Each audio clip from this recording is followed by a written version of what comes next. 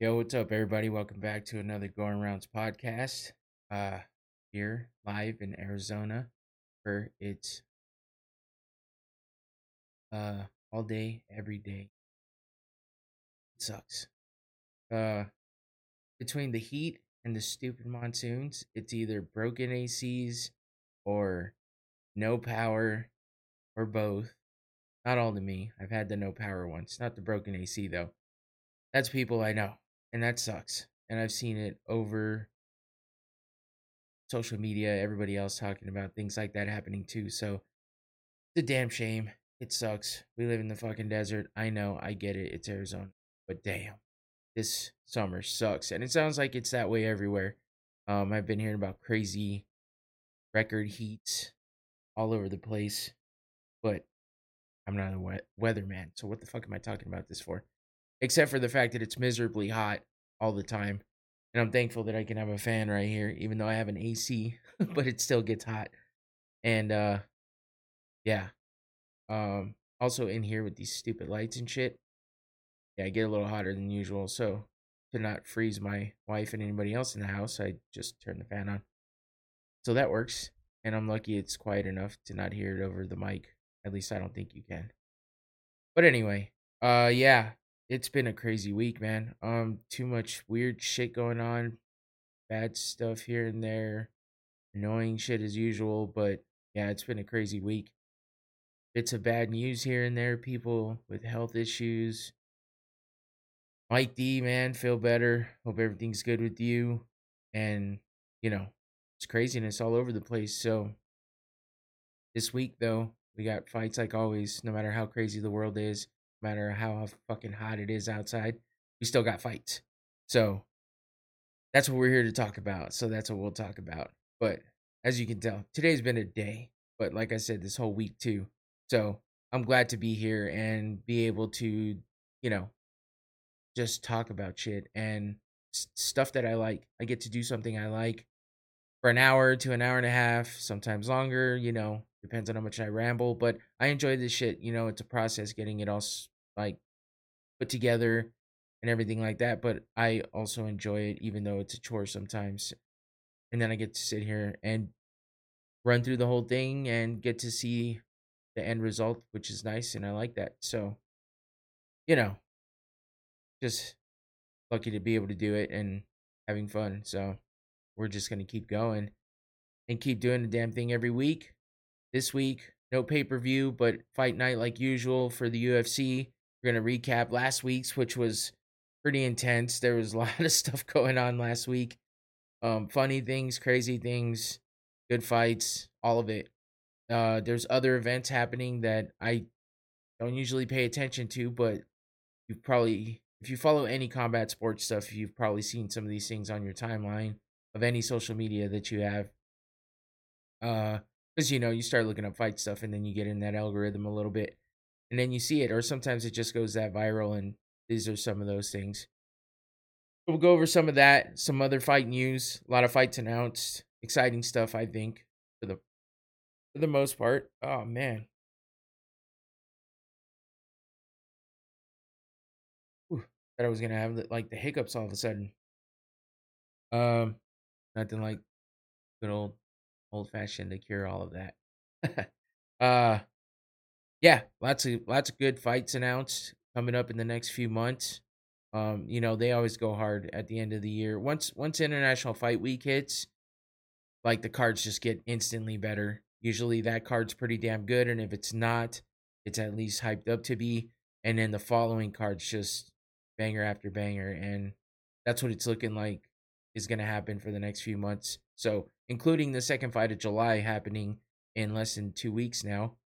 That's next Saturday.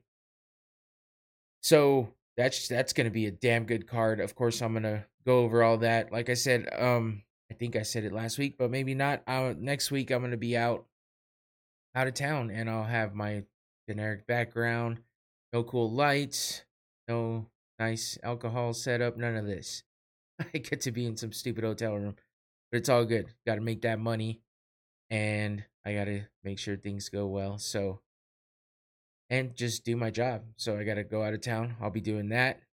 But I'll still have a show. Obviously, I've still only missed one, and that didn't, didn't affect me that much. So, but I still do it, and it's something to do when I'm out of town too, because then I don't have anybody around. I'm stuck in a hotel room by myself, and just instead of just being lazy and stuff like that, I do all the show prep just like I would on a normal week, and then do the show. So it's all good, all fun. So next week we'll preview UFC 291, and yeah, we'll take a look at some of the fights coming up here right now too. So let's get started with some more bad news, unfortunate news. Jamal Hill, unfortunately, ruptured Achilles tendon, man. That is fucked up. I don't ever want to know what it's like to rupture an Achilles tendon. Like, just straining that portion, it sucks. Just thinking about it, you're like, what the fuck, man? How do you even do that? Obviously, athletes do it more often than anybody else because they put a lot of pressure, a lot of pivoting. Basketball players with the fast footwork and abrupt starts and stops. Wrestlers too, hinging on that ankle and pivoting and putting a lot of pressure on it. I guess shit just happens, and Jamal Hill does all that, and including basketball, and it seems like he played in some kind of celebrity basketball game, and then shortly after that he came out with this news.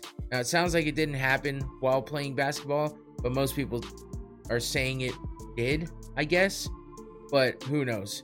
Either way, DC, Daniel Cormier, was playing in that game as well, and he said that it didn't happen while he was playing basketball, but like the next day or something like that, he was training and he kicked somebody, and that's when he felt it, and then that's when he got it like fully diagnosed and found out what really happened.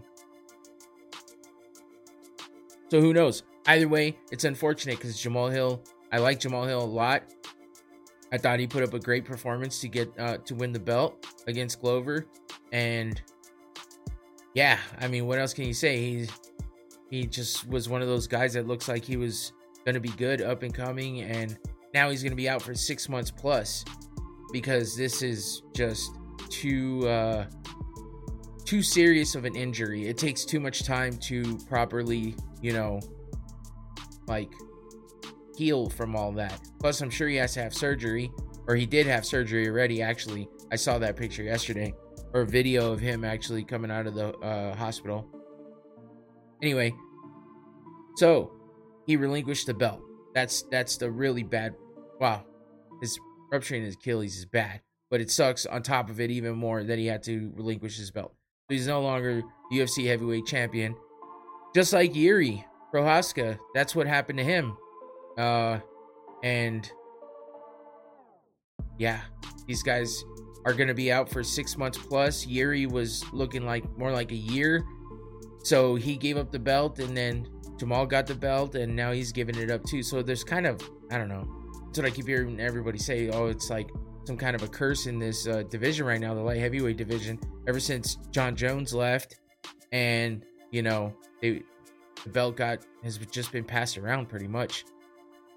So I don't know what's going to happen here. They're already talking about the Alex Pereira fight versus Jan Blachowicz being for the vacant title. But then everyone's just up in arms about Alex Pereira getting a title fight right away. So they're saying maybe it'll be the winner of them versus, I don't even know anymore. So many things have been thrown around. So who knows? It just sucks for Jamal Hill. I was looking forward to seeing if he was going to be able to retain the belt and defend it a couple times, or see how long he could hold on to it.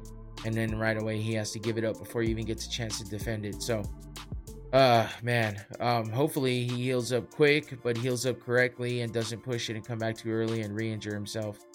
So, heal up Jamal Hill because we want to see you fight again.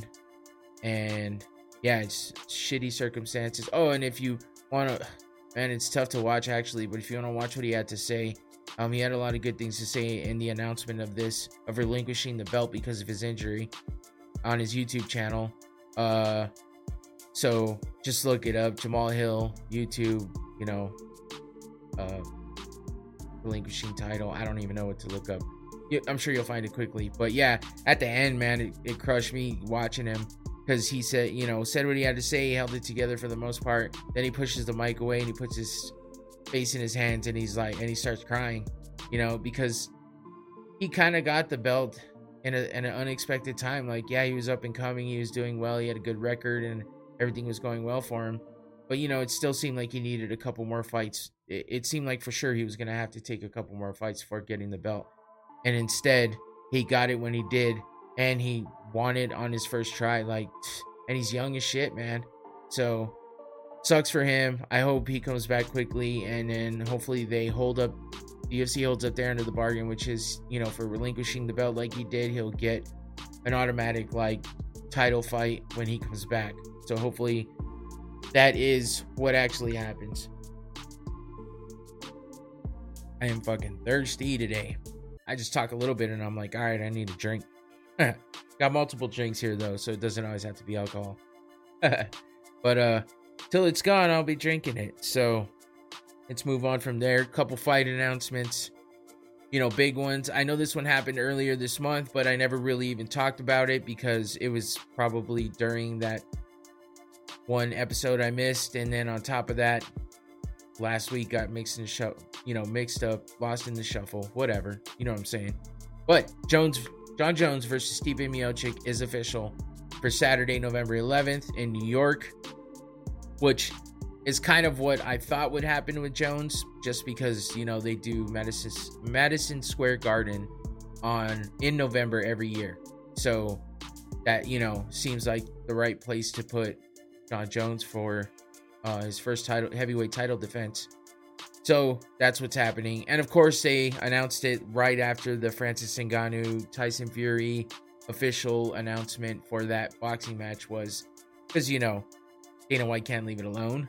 He's got to come back with something. So that's what happened. And it got announced. And Stipe, I've seen a lot of stuff from Stipe, surprisingly, because, he's kind of been just out of the game, social media and everything else. And he's been talking shit, saying, in the way that Stipe talks shit, he doesn't talk shit like the rest of us or like most people. He's just basically saying he's going to beat Jon and it's going to be simple, and it's, and I'm good on him if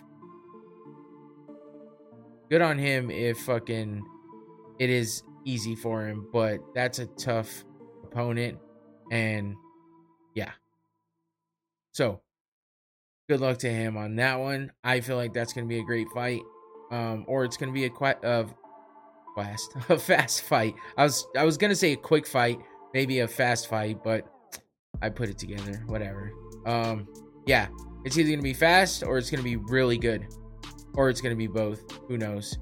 But I'm looking forward to it. November. But a little bit earlier than that, these fights just got announced. Paulo Costa versus Khamzat Chimaev. Chimaev finally coming back, but the same can be said for Costa. I think they've both been out for 140 some odd days, both of them. So over a year, they both almost pressing year and a half, 2 years that they both have been out, haven't fought in the UFC. So for them, everyone was kind of wondering and kind of speculating on Khamzat Chimaev because he hasn't been seen in the U.S. for quite a while, since his last fight, I believe. And everyone's wondering if it was some kind of work visa issue, if something else was going on. So, of course, this fight's happening in Etihad's Arena in Abu Dhabi. So, yeah, it's not happening in the U.S. And what everybody was speculating was, with the first fight that makes sense, that's overseas, that he's going to be a part of it, and here it is. So October 21st, that's when that fight's happening. And Paulo Costa, well, he's just been talking about the secret juice on social media and trying to be funny. That's all he's done. He hasn't fought in this more time, I think, even than Chimaev. So at least they're both coming back. Should be a fucking hell of a fight because Costa's a beast, and while we all know Chimaev is a fucking zombie, monster. So should be a good fight. And then the other big announcement is on Makhachev, the current lightweight champion, versus Charles Oliveira 2. So the rematch. And yeah, for the light heavyweight title.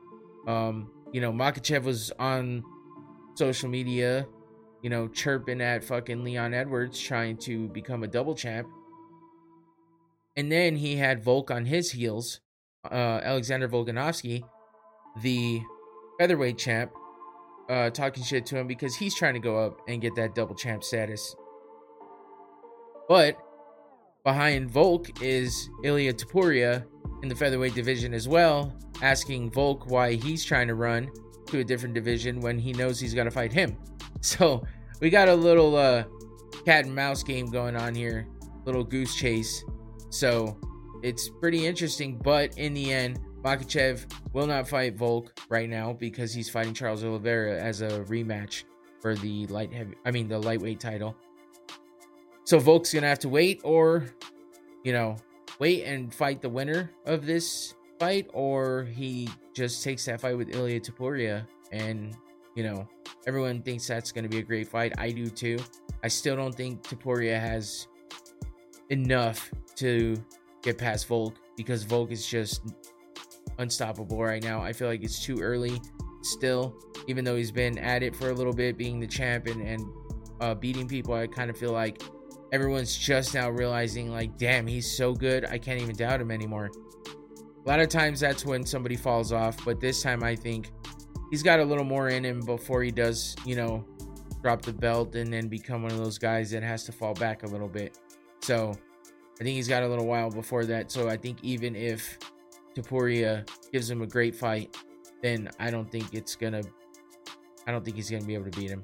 So either way, Makhachev versus Charles Oliveira 2, also happening in Abu Dhabi, October 21st. So that should be a good one. Now, something else that has been interesting and in the news lately.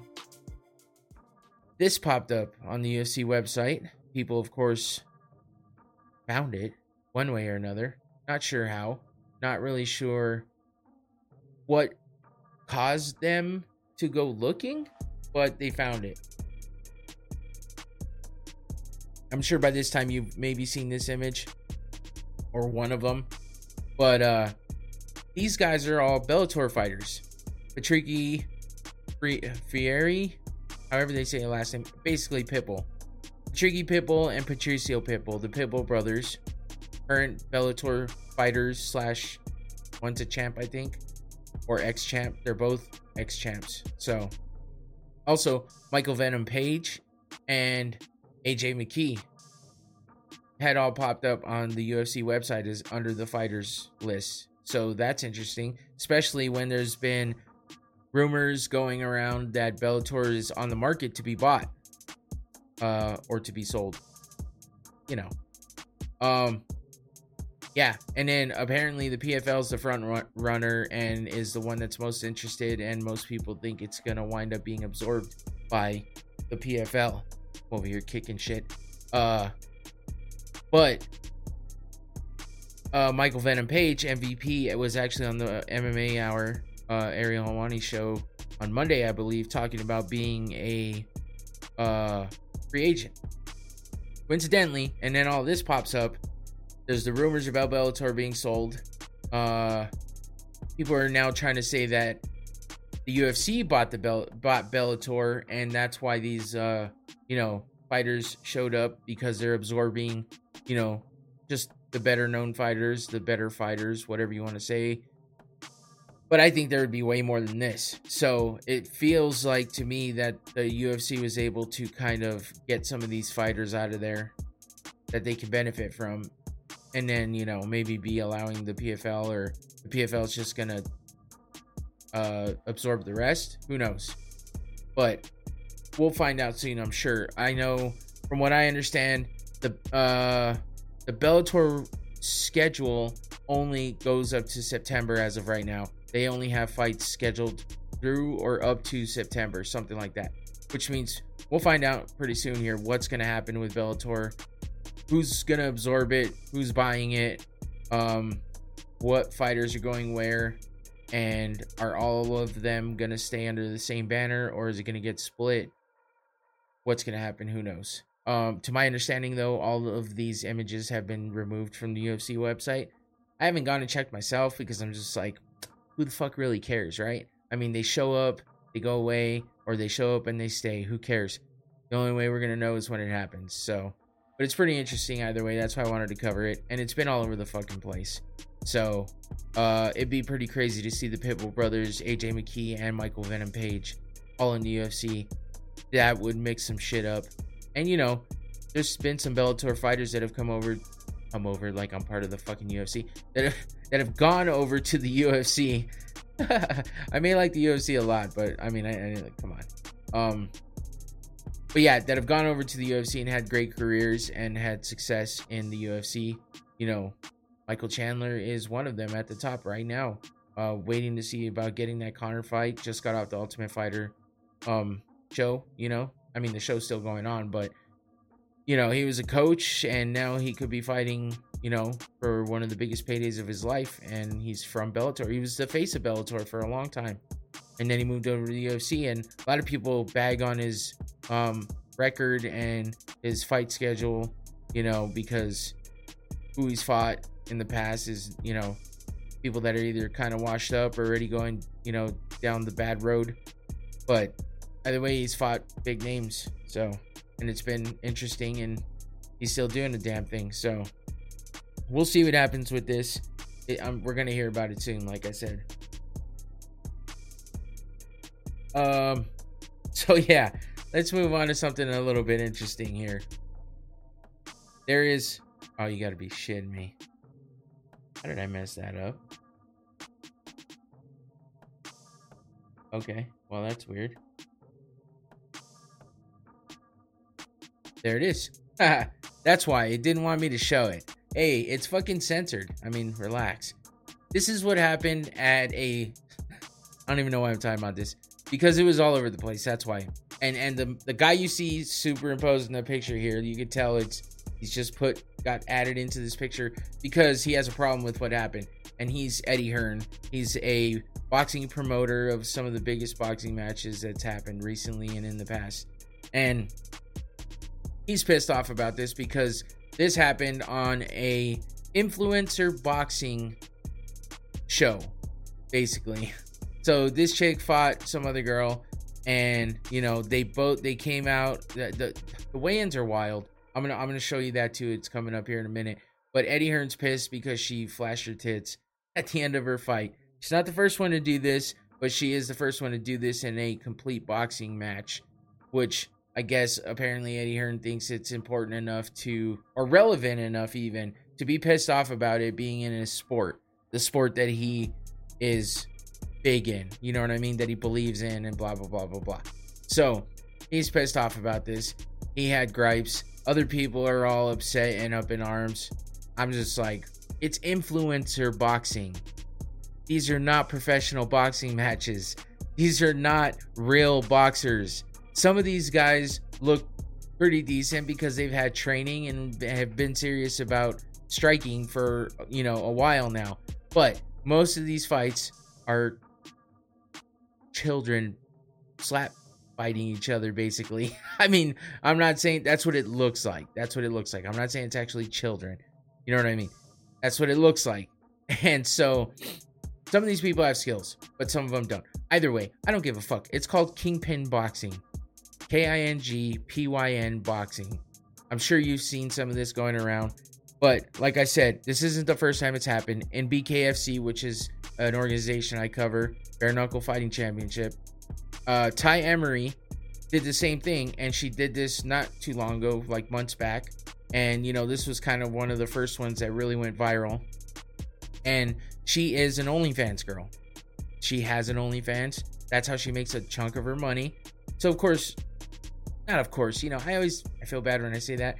You know what I mean, though. Fucking, she's on OnlyFans. She sells her pictures. Why she would give it out for free like this, I don't know. But that's how she decided to celebrate. And when it comes down to it, BKFC is a bigger organization that's taken a little more seriously than some fucking influencer boxing bullshit. But For some reason, everyone's up in arms, including Eddie Hearn, a professional boxing or fucking promoter, and he's all pissed off. I'm like, dude, just go get laid or something, and then you'll appreciate it. Like, calm the fuck down. But he thinks that everyone's gonna take boxing as a joke. I mean, I get what he's saying. It's taken so long to get the women in the spotlight. Or I should probably take that off the screen, not leave it on there for so long. But yeah, he thinks that, you know, it's taken so long for women to be taken seriously in the sport of boxing, which I understand and I get it. But again, this is an influencer boxing organization. It may be getting a lot of clout right now, but that's because of the influencers. They have followers. That's what happens. Regular professional boxing promotions shouldn't be worried about this, because unless it was happening in their promotions, if they're professional boxers that are fighting professional fights that go on their professional records, that are sanctioned fights from a commission, if they come out here doing this all the time and get away with it, then I understand. But this is a fucking influencer boxing, okay? But yet, this is what these fuckers say, and this is where they take it, because you got people like Eddie Hearn who are up in arms. They say, as we strive to bring fans the best influencer boxing, they say it themselves, event possible, we accept that Saturday's post-fight incident may have offended some viewers and appreciate that the incident didn't meet the standards expected from Kingpin fight nights. We apologize fully to anyone upset during the broadcast. The fighter involved in the incident will not be appearing in the final event and has decided to take some time away from boxing. We will now be turning our attention to the Kingpin finals, with all of us more determined than ever to hold the greatest night of influencer boxing and showcase the very best of the sport. We love you all, Kingpin. Fuck off, Kingpin, because that shit is some bullshit. You are taking yourself way too seriously. You think that you I don't know. I don't even know, because I just heard of you not too long ago. So why do you think you're so uppity that you gotta fucking send out a formal apology? Like, sure, fucking cool, apologize, but you're influencer boxing. Most of these people make their money by showing whatever they want to show with whatever they can get away with showing on any social media platform. So what the fuck are you doing? Like, why is this being treated like the NBA let their women basketball players flash the crowd and the cameras? Like, if that happened, that might be a problem, because that is the biggest organization that's professional. You know, it's a little different. So somebody needs to calm the fuck down and quit taking themselves so seriously, because this is what your fucking weigh-ins look like. Now, I'm not complaining until I see this bullshit and you want to basically suspend the fighter that flashed your tits at the end of the fight. But you got this kind of bullshit going on during your weigh-ins. How are you supposed to be taken seriously with this? Now, the first picture, I'm not leaning towards that as much, except for the fact that look what the girls do. You know what I mean? Like, this doesn't happen in professional organizations for the most part. Check it out. Now, Whitney Johns is the one in the brown bikini with the dark hair on the right. She is a fitness model / now, I guess, influencer boxer. She has an MMA boyfriend. I know her through other channels, you know, that's why. But I mean, look at what's happening here. Look at this nonsense. It's a fucking circus. So to be wanting to take things so seriously, and to put out that this is one of, I think it's the girl on the left that flashed her boobs. I don't remember. But that was the fight. And then to be wanting to be taken that seriously, but yet this is what your weigh-ins look like. I mean, it's a bit cringe. It's a bit circusy, you know. I mean, I'm not hating on that, but you know, it's like, what does this have to do with, and why are you upset about some girl flashing her tits in celebration after the fight, when you're not worried about these guys acting a fool, the girls kissing on stage, the other one's showing shaking their tits in the other one's face? Like, what is happening? You definitely don't see that happening for the most part in the UFC. So I don't know, or women's boxing for that matter. So why are we so crazy and like outraged about this? It's fucking dumb. I don't know. Anyway, I just wanted to go over it for a minute because of the fact that I've seen it everywhere. There was people involved in it that I am familiar with. And I don't know. I just, like I said, I just found out about this not too long ago. So it's interesting or whatever. So I figured I'd take a little bit of a deeper look into it and see if, I'm sure some of you have seen this going around since the other day when it happened or last weekend. Anyway, let's move on to another circus of shit, which is The Ultimate Fighter Season 31. Conor McGregor versus Michael Chandler. McGregor's not doing so well. 0-7 going into this week. Throwing a shit fit about extra rounds not being given. You know, they go 2 rounds unless a third round is necessary because they, split rounds in one on the other. Judges need another round to decide, so they give it to him. And Conor's been pissed because none of his guys have gotten a third round. They've all been dominated pretty much every fucking fight. So going into the 8th, it's his last chance. These are the quarterfinals. And, if he loses, it'll be the first time ever in the Ultimate Fighter history that somebody gets 0 wins out of the quarterfinals, which means none of their fighters are in the semifinals, much less will be in the finals and won't have a chance to win. So that'd be the first time ever that would happen. And so Conor, of course, is on the ball, trying to make sure he doesn't get skunked. All over the place, actually putting forth some effort that looked like it paid off because he did wind up getting that dub. Because of this, Rico DeSulio was the prospect for Conor McGregor's team, fighting the veteran Hunter Azure. So, interesting enough, DeSulio is older than Azure, even though Azure is the MMA vet that's fought in the UFC before. Not uncommon, but it's kind of weird because Azure even looks older than Rico, and yet Rico's older. Everything else matched up the same for the most part, except for the reach. DeSulio had the reach on him, but this was the ultimate bam. He did the Hulk smash. Look at Conor acting fucking fool, running in circles. Winds up getting in the cage, talking shit, and instead of hyping up this guy that just got in the ring to make sure he didn't get that was a great fight, man. He decides to start talking shit to the other team. I didn't include that here because it's just That's over. That's over. It's just talk. The other team's full of vets, they know they're Conor's full of shit. At least the way he's acting now, the way it seems like.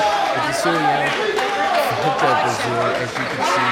He was out that was a great completely and concussed as they tried to stand him up and sit him on the stool. And, he's bleeding like crazy. It was a good fucking knockout. And, shit. I pushed the wrong button. Damn it. I got way too into talking about it. Anyway, as you can see, Conor is extremely happy. But what I was trying to show was, in case you were wondering, yes, you did see a double-handed hammer fist to the guy while he's on the ground. He did the Hulk smash, and that's why Azure was pretty much fucked up, because he got double hammer fisted to the face after getting, basically flash knocked out by the first punch. And Conor's all smiles and happy and acts like he just won the championship for the 3rd time just because he got 1 win. So, of course, the other team was pissed. They talked shit back and forth. Chandler didn't really get involved, I don't think. Either way, that was the big thing about TUF 31, season 31, episode 8.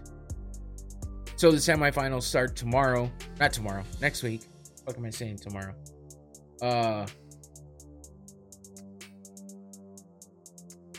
Let's see. Wanted to see if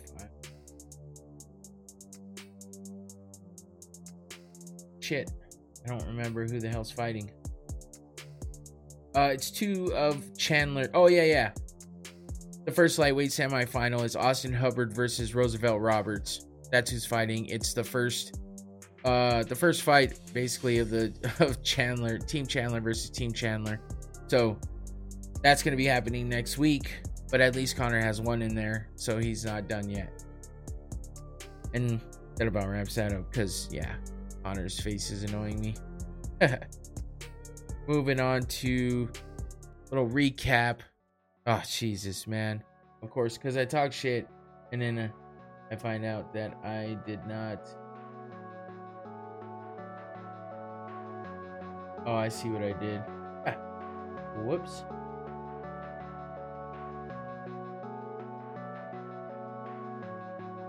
There we go. All right, so UFC Vegas 77, Holly Holm versus Mayra Bueno Silva. That was last week's fight night on Saturday. And yeah, there was a lot of crazy stuff that happened in this week's fight. I don't know why. You know, it didn't seem like the best of cards.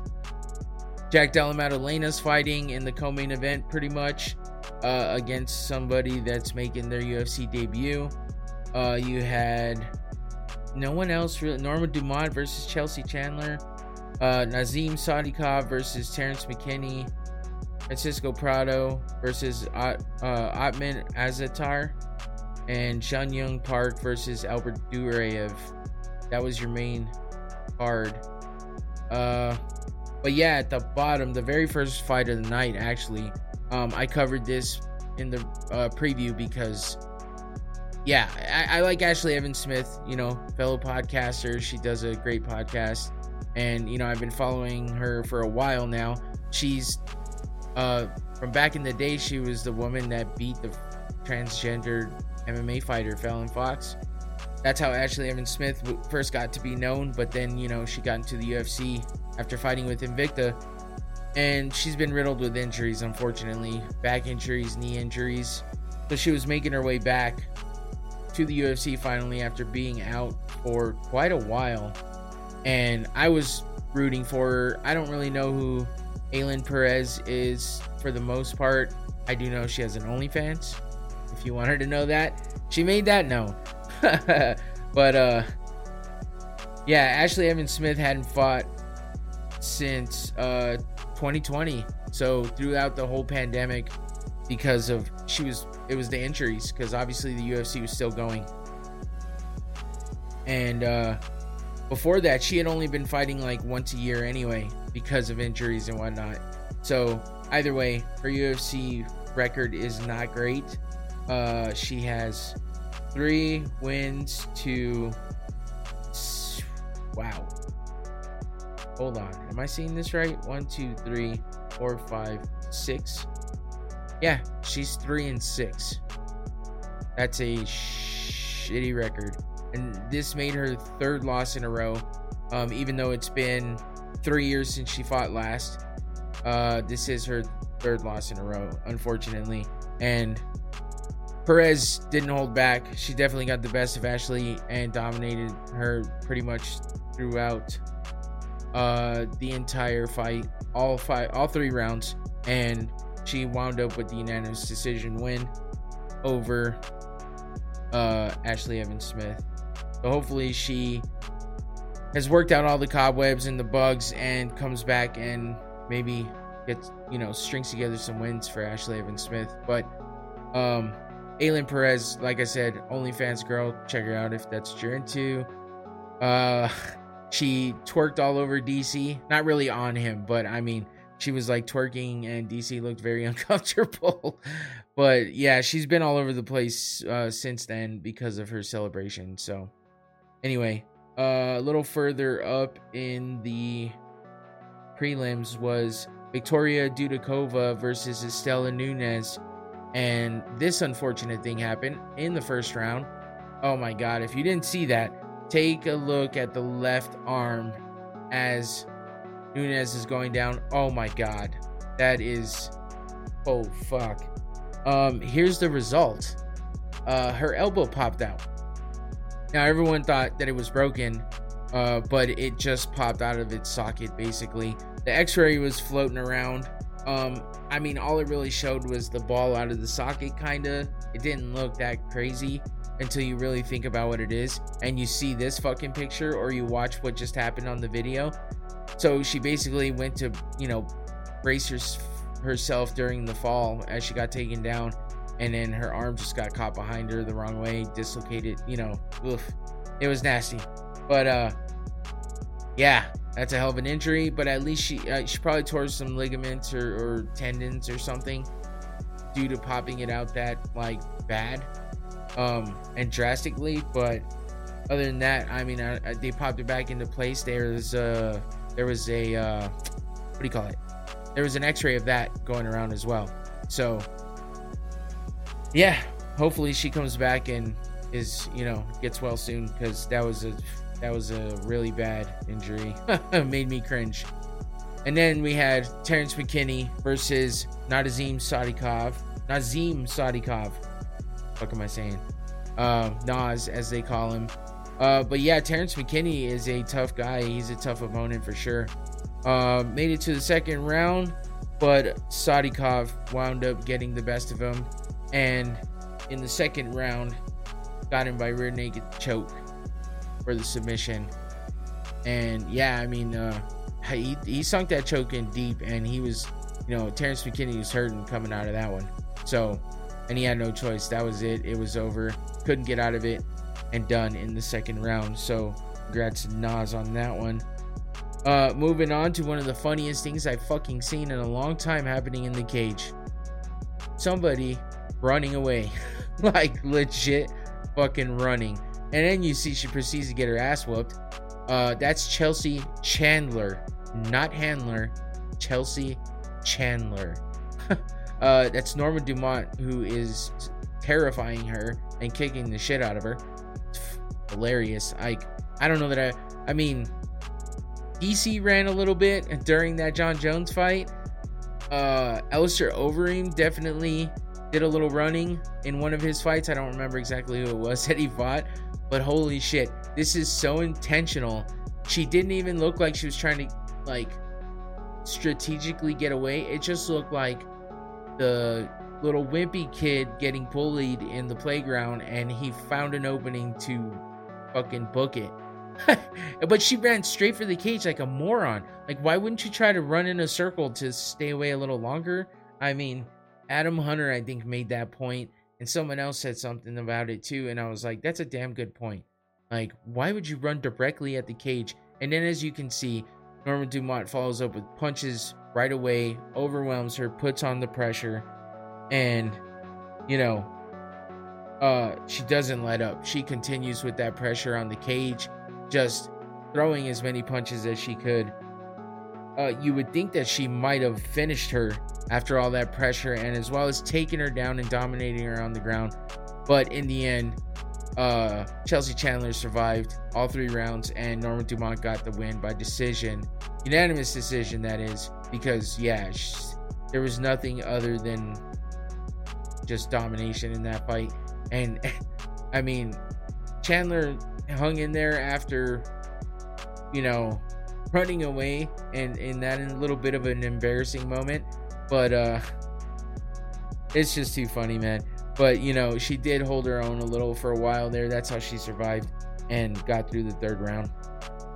So, next up was Jun Young Park versus Albert Duraev. And, yeah, Park just did work, man. He definitely fucking got the best of Duraev. Got the most damage. Made it look somewhat easy. And dominated him on the ground too. I mean, Park was just all over him, you know, from the get-go. It only went to the second round of 3. 4:45 left though. But you know, he landed the strikes. He got him down to the ground. Submission attempts like crazy, as you can see here. And then he actually pulled off the rear naked choke for the win. And it was a pretty good one too. Like, this was one of those that you thought for sure Duraev was going to go out. And Park gets up and does a little dance, which was fucking hilarious, man. I could watch this all day. Him doing this dance. He just... I don't even know how to explain it. I just think it's hilarious. The look on his face, the way he's like dancing, it's just too fucking funny. He looks like a little old man who's just trying to get some dance moves out there. Oh fuck, man, that's too funny. I could watch it all day. But we'll move on to the next fight, which was Francisco Prado versus Otman Azitar, or Azaitar, I think, one of those two. As you can see, Prado landed the good strikes. Spinning back elbow to Azitar landed on the temple. Some ground and pound, some elbows there. It didn't get out of the first round. 405 in the first, 405 left in the first, or 405 into the first, I think. Either way, it didn't go past the first round. And Prado got the TKO by punches. And then we move on to JDM. Jack Della Maddalena fighting Vasil Hafez. This was his UFC debut. And his nickname's the Habibi, which is kind of funny. But yeah, he was coming off 2-fight win streak from Fury Fighting Championship, Fury FC, and this was, like I said, his debut in the UFC. He gave JDM a hell of a fight. I don't know why Della Maddalena continuously fucking went to the ground with Hafez and kept putting him in. He kept getting taken down by Hafez and putting him in the guillotine, but Hafez would quickly and easily just transition to the side mount and get out of his guard, which didn't give JDM any leverage to put that choke in. But he kept going to it no matter, and would not defend Hafez from getting to side control. So it's like he didn't know what he was doing, or he wasn't paying attention, or maybe his fight IQ is not all there, but maybe he got hit too many times before all this happened, but he just kept doing it over and over again. It was like, dude, are you ever going to learn? Why do you keep getting taken down? And why do you keep trying to put him in this position, but yet not working the position? It didn't make any fucking sense. I was very impressed by JDM in his past fights. I can't remember who his last fight was. But, Randy Brown and Danny Roberts. His other fights, submission, TKO, TKO, TKO. He's had all finishes except for the Dana White Contender Series fight that he fought. And all finishes by TKOs and one by submission. And then he goes into the split decision win over Vasil Hafez. It's not Basil because it has two S's. Vasil Hafez. Anyway, he barely wins split decision all 3 rounds. And he just didn't look that good. He looked so good in his other fights, and then he just didn't look good in this fight. I don't know what else to say about it. I was just a little disappointed, and I think he needs to not get fast-tracked and get a few more fights under his belt before he starts fighting higher ranking, and upper echelon fighters, even though everyone's making a big deal about him. But anyway, in the main event was Mayra Bueno Silva versus Holly Holm. And, well, if you can't tell by this picture, Holly Holm lost. In the 38 seconds into the second round. This was a submission by ninja choke. That's what everyone has called it for the most part. Heard a couple people saying, inverted guillotine or no, triangle choke. I don't fucking know.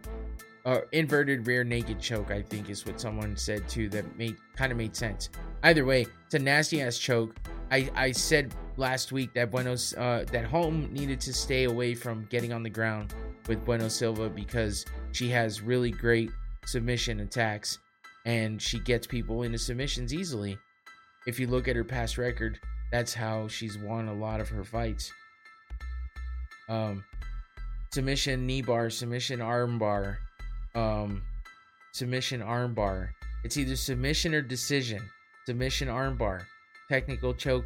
She won on Dana White's Contender Series to get into the UFC by a technical submission, the ninja choke, which is the same fucking thing she did here to Holly Holm. And it's pretty crazy because I think, if I remember correctly, and I think I heard people contradicting this, which was kind of confusing, but I think Holly Holm, this is only like the second time she's ever been submitted. And I think the other time was by Miesha Tate. Yes, she lost by rear naked choke to Miesha Tate. Yeah, she went to sleep. The fuck? I should have remembered that. Miesha Tate to win the Bantamweight Championship belt right on Holly Holm's first defense. Holly Holm had the belt, got the belt from Ronda Rousey, and then fought Miesha Tate in her first title defense and lost by rear naked choke. So this is her second submission ever. Yeah. Yeah, because she doesn't have very many losses. Most of them are by decision, except for that one to Miesha Tate.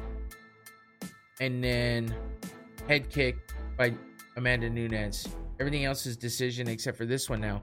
So Maya Bueno Silva making her name for herself by being only the second person ever in history to submit Holly Holm. That's a pretty big feat. And with the state of the division right now, with Nunes retiring and everyone else looking like they got dollar signs in their eyes and gold because they're looking for that title. And of course she went and talked shit to fucking motor mouth, big mouth, stupid ass Juliana Pena. And Juliana came back with some cringy ass bullshit that we're all used to. You know, Bueno Silva, she English is definitely her second language because she speaks Portuguese because she's Brazilian. But her shit talking game is, you know, a little bit advanced, but it's still funny to kind of hear some of the things she says. She's talking shit to Juliana Pena, and Juliana Pena is fucking annoying. So I'm okay with it, and I laugh because it's funny. So that wraps it up for last week's fights. Super thirsty today. Jesus. The alcohol's not even doing it. I mean, I've drank almost all of it, and I'm just like, keep needing more and more to drink. That's what happens when you're out in the fucking sun. It sucks. Either way, let's move on to this week's fights. UFC Fight Night London, UFC Fight Night 224, UFC on ESPN fucking 1632. I don't know what the fucking numbers are anymore. I see it listed here as UFC Fight Night 224, but I've heard everybody saying UFC London. A hashtag comes up when you put in hashtag UFC London. Who the fuck knows? It's happening in London, though, if you didn't guess. Marcin Tybura versus Tommy Aspinall. This is Aspinall's comeback since he's been out for a little while because of that nasty knee injury he suffered against Curtis Blades. Yeah, that was in 2022, July. So it's been just over a year since Aspinall's been out because of that knee injury. So, shit. I did not mean to do that. Okay, I thought I closed the window on myself. Either way, first fight on the card. Oh, let's look at the undercard first. Rafael Filho versus Daniel Perez. That's the first fight of the night. Oh, Shauna Bannon is making her debut in the UFC. She's 5-0 as an MMA fighter. She's one of the very few Irish, I was gonna say Ireland, Ireland-born Irish fucking female fighters. So it's kind of a big deal. I guess she's been making a name for herself in the like feeder organizations. Her nickname's Mama B, which is kind of weird. I guess she just became a mom not too long ago, so not that weird, but I don't know. Anyway, she's 5-0 in MMA overall. She's been fighting since 2022, so not that long, and she's already made her way into the UFC. So she's fighting Brana Brasil, I don't know, but that's her opponent. That's the second fight of the night. Let's see who else. Chris Duncan versus Yanel Ashmos. Ketlin Vieira versus Pani Kianzad. That should be a fairly decent fight. Panny's always in a pretty exciting fight, and Ketlin Vieira is just a beast. She's always seems to be bigger than everybody. Mahmoud Muradov versus Brian Barberena. All right, Barberena has been out for a little bit, I think. I haven't seen him. No, he fought in March and lost against Gunnar Nelson. That's right. So he's on a 2-fight losing skid. That's not good. Both by submission as well. So his last win was unfortunately against Robbie Lawler, July of last year. He was on a 3-fight win streak, and then now he's dropped 2 in a row. So hopefully he can make his way back into that winning column, because 3 in a row is not good. Mahmoud Muradov is 25-8 overall. He's also on a 2-fight losing streak. Holy shit. 1 by submission and 1 by decision. Most of his wins are by KO or TKO, though. That's a good thing for Brian Barberena, because he likes to stand and bang. So that should be an interesting fight. Michael Perkinen, who looks like a knockoff Post Malone, versus Jamal Puegs. Mark Diakase versus Joel Alvarez. That should be a good fight. Mark Diakase is always a good one to watch. 16-6, coming off a loss to Michael Johnson, but it had won 2 in a row before that. Not sure too much about his opponent, Joel Alvarez. I'm not sure that I've ever really heard of him. Looks like he's been in the UFC for a while. Damn. Was on a 4-fight win streak until he dropped one to Arman Tsarukyan in February of last year. So, yeah, that's a good one too. And I think that tops off. Oh no, Davey Grant versus Daniel Marcos to end the prelim card, and then we move into the main card. Lerone Murphy versus Joshua Kulibao. Fuck, I don't know. Kulibao. Whatever. Oh shit. It's gonna be one of those. Lerone Murphy is undefeated, 12-0 with 1 draw. So he's coming in there with something to lose for sure. And he is 4-0-1 in the UFC. Unfortunately, his debut fight is where that 1 comes from, the 1 draw with Dubara Tukukov. Whatever. That was a split draw, so undefeated basically in the UFC with 1 draw. And he's going against Joshua Kulibao. He's Australia. I thought he was Australian. I'm sorry. Dumbass. He's 11-1, also undefeated. No, he has 1 draw and 1 loss in the UFC. Debut being the loss, second fight being the draw. Damn, it took him over a year to get that first win in the UFC, and only having 1 loss. But he's on a 3-fight winning streak in the UFC right now. Submission, decision. Let's see, I forgot to see how Lerone Murphy usually wins: by KO, decision, KO, draw, KO. Okay, so looks like a stand-up fight. Yeah. And I mean, judging by this, that nasty knee by Lerone Murphy for that to get that TKO KO win. And then Kulibao with the rear naked choke. And like I said, yeah, that last one was a rear naked choke. Otherwise, he wins by decision. Hey, it's a little mixed up. That looks like his only submission win. That's weird. All right, first submission win in the UFC. That's nice. So yeah, who knows how that fight's gonna go? Cause fuck, we got one guy who likes to knock people out, and the other guy who just got his first submission win might fall in love with it, and be trying for that submission win again. But then we move on to Jai Herbert versus Perez Ziam. Jai Herbert being 12-4. nobody, the Black Country Banger. These guys fucking nicknames. They're kind of hilarious. But he's 12-4, coming off a majority draw against Ludovic Klein.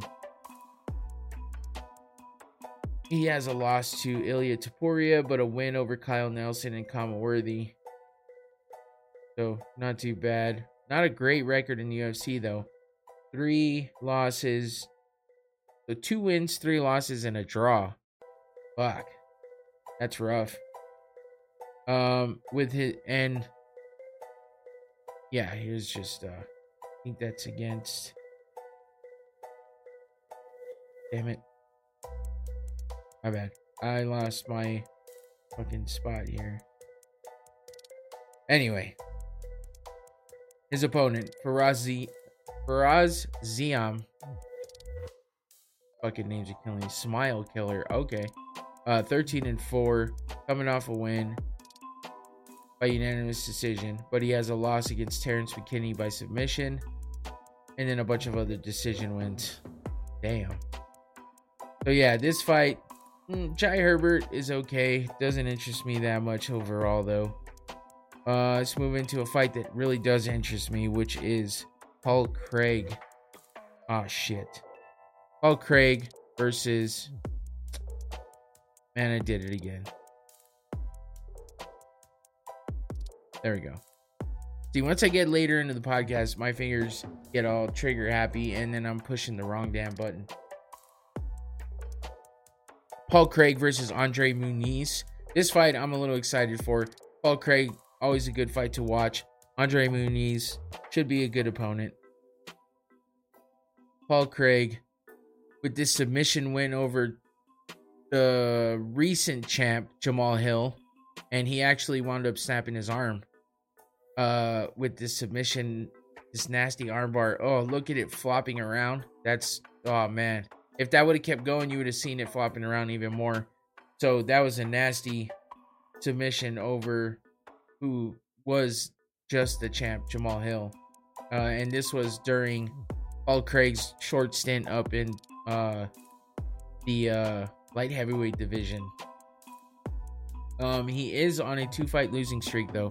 He just lost to Johnny Walker in January of this year, and then Volkan Ozdemir before that. So he's either winning by a finish or losing by a finish. Not too many decisions. So that's, like I said, always a good fight when you watch Paul Craig fight. And his opponent is Andre Muniz. Good submissions. Brazilian. Coming off a loss, though, to Brendan Allen. Submission by rear naked choke. Before that, though, he had a win over Uriah Hall and Eric Anders. Reynaldo Souza. I mean, shit. Like I said, with the other guy, winning or losing by decision. Not too many. I mean, winning or losing by submission. Not too many decisions.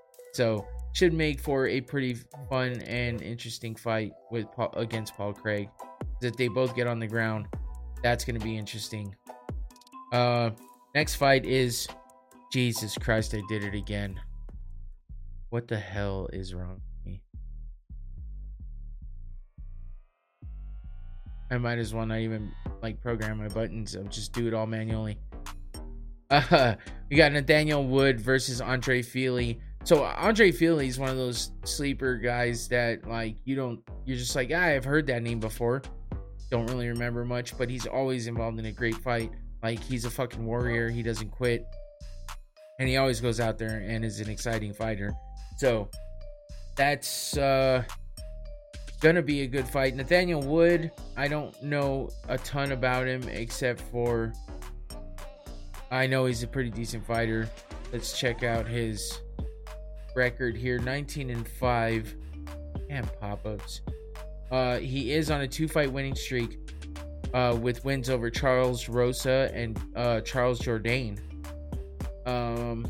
Both by decision, though. A lot of decisions on his record, especially recently. Before that, he had some TKOs and submissions and KOs. Oh man, it looks like the decisions just happen to have been a new thing. So either way, Nathaniel Wood versus Andre Fili. This one is a little bit of an older pick. You can tell by his tattoos because his back's not fully finished in this picture. But yeah, he's got a 22-9 record, coming off a win from Bill Algeo from September of last year. That was a split decision win. Before that, he had a loss to Joe Anderson Brito by TKO. No contest before that. Holy shit, that was an accidental eye poke. Yeah, he's got a crazy record, just riddled with all kinds of weird shit. It's like win, loss, no contest. Loss, win, loss, win, loss. Jesus. Either way, always fun to watch Andre Fili fight. Andre Touchy Fili. That's his nickname, is Touchy. So that makes it kind of funny. Whatever. But moving on to a women's fight. Molly McCann versus Julia Stoliarenko. It's fucking tough to say. And I think it's Julia, just with an extra letter in there. I don't know. But Molly McCann is Patty Pimlet's like right hand. They're buddies and they're always together and shit. They had that whole thing with Drake saying he would buy them both Rolexes, and he wound up actually coming through if they won, and they did. But Molly McCann has been, on the come up, doing good things. Meatball Molly. She's fun to watch fight for sure. Look at this nasty spinning back elbow KO win. I think that was her last time out. She's 13-5. Oh no, her last fight was the loss against Erin Blanchfield. I forgot about that. I kind of blocked it out because I was a little sad by that one. But Erin Blanchfield is legit. So she lost by a Kimura submission in her last fight against Erin Blanchfield. But yeah, TKO, spinning back elbow, and punches to Anna Goldie. Oh, she's done this twice. Yep, because Luana Carolina is what this fight is. And that was a KO by spinning back elbow. Like, that's a legit KO.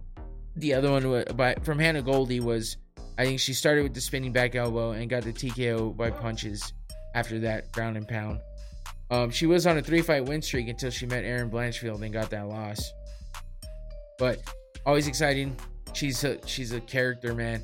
Meatball Molly is hilarious. She's fun, and she's fun to watch fight. So this should be a decent one against Julia Stoliarenko. Very hard name. I just called her Stoli because it was like, damn, that's a long thing to write. But shades of Ronda Rousey here with this nasty armbar. She is 10-7 with 2 draws. Her last fight was a loss to none other than Chelsea Chandler that we were talking about earlier. And that was in October of last year by TKO. She had a win over Jessica Rose Clark, Jessie Jess. Before that, submission. And then she had 3 losses before that. Holy shit. Big names though. Alexis Davis, Yana Santos, Julia Avila. So yeah, a lot of submissions, either for losing or winning. Except for her last fight where she got TKO'd. So yeah, I'm thinking if Molly can keep it on the feet, she can probably fucking get the best of her with some really good strikes. Maybe drop her, catch her with one of those spinning back elbows.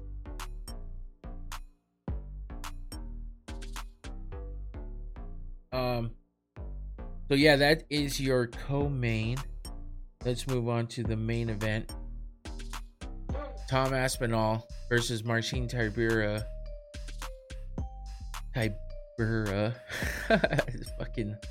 These fucking names, man. Tom Aspinall, though, was a guy who was very popular for quite a while. And, he just catches on, man. He's from England. And, he's just one of those guys, they sing a song about him. And it's just like Tommy Aspinall. It's using his name in, like, to a beat. I don't know. It's catchy as fuck. That's all I know. But he's 12-3. Coming off a loss to Curtis Blades only because he got that nasty knee injury where he like stepped weird and his knee kind of buckled, and yeah, a bunch of bad tears and stuff in his knee. So he's been out for a little over a year on that one, but he was on a 5-fight win streak before that. He's only got one loss in the UFC because of that knee injury. So he hasn't actually been beaten directly. He does have good submissions. You know, he has one by sub. Straight armbar, which is right here against Alexander Volkov. That is no fucking joke right there. That's a hell of a win. Before that, Sergey Spivak, TKO by elbow and punches, which would be this fight. Nasty way to finish that. Look at that elbow. Holy shit.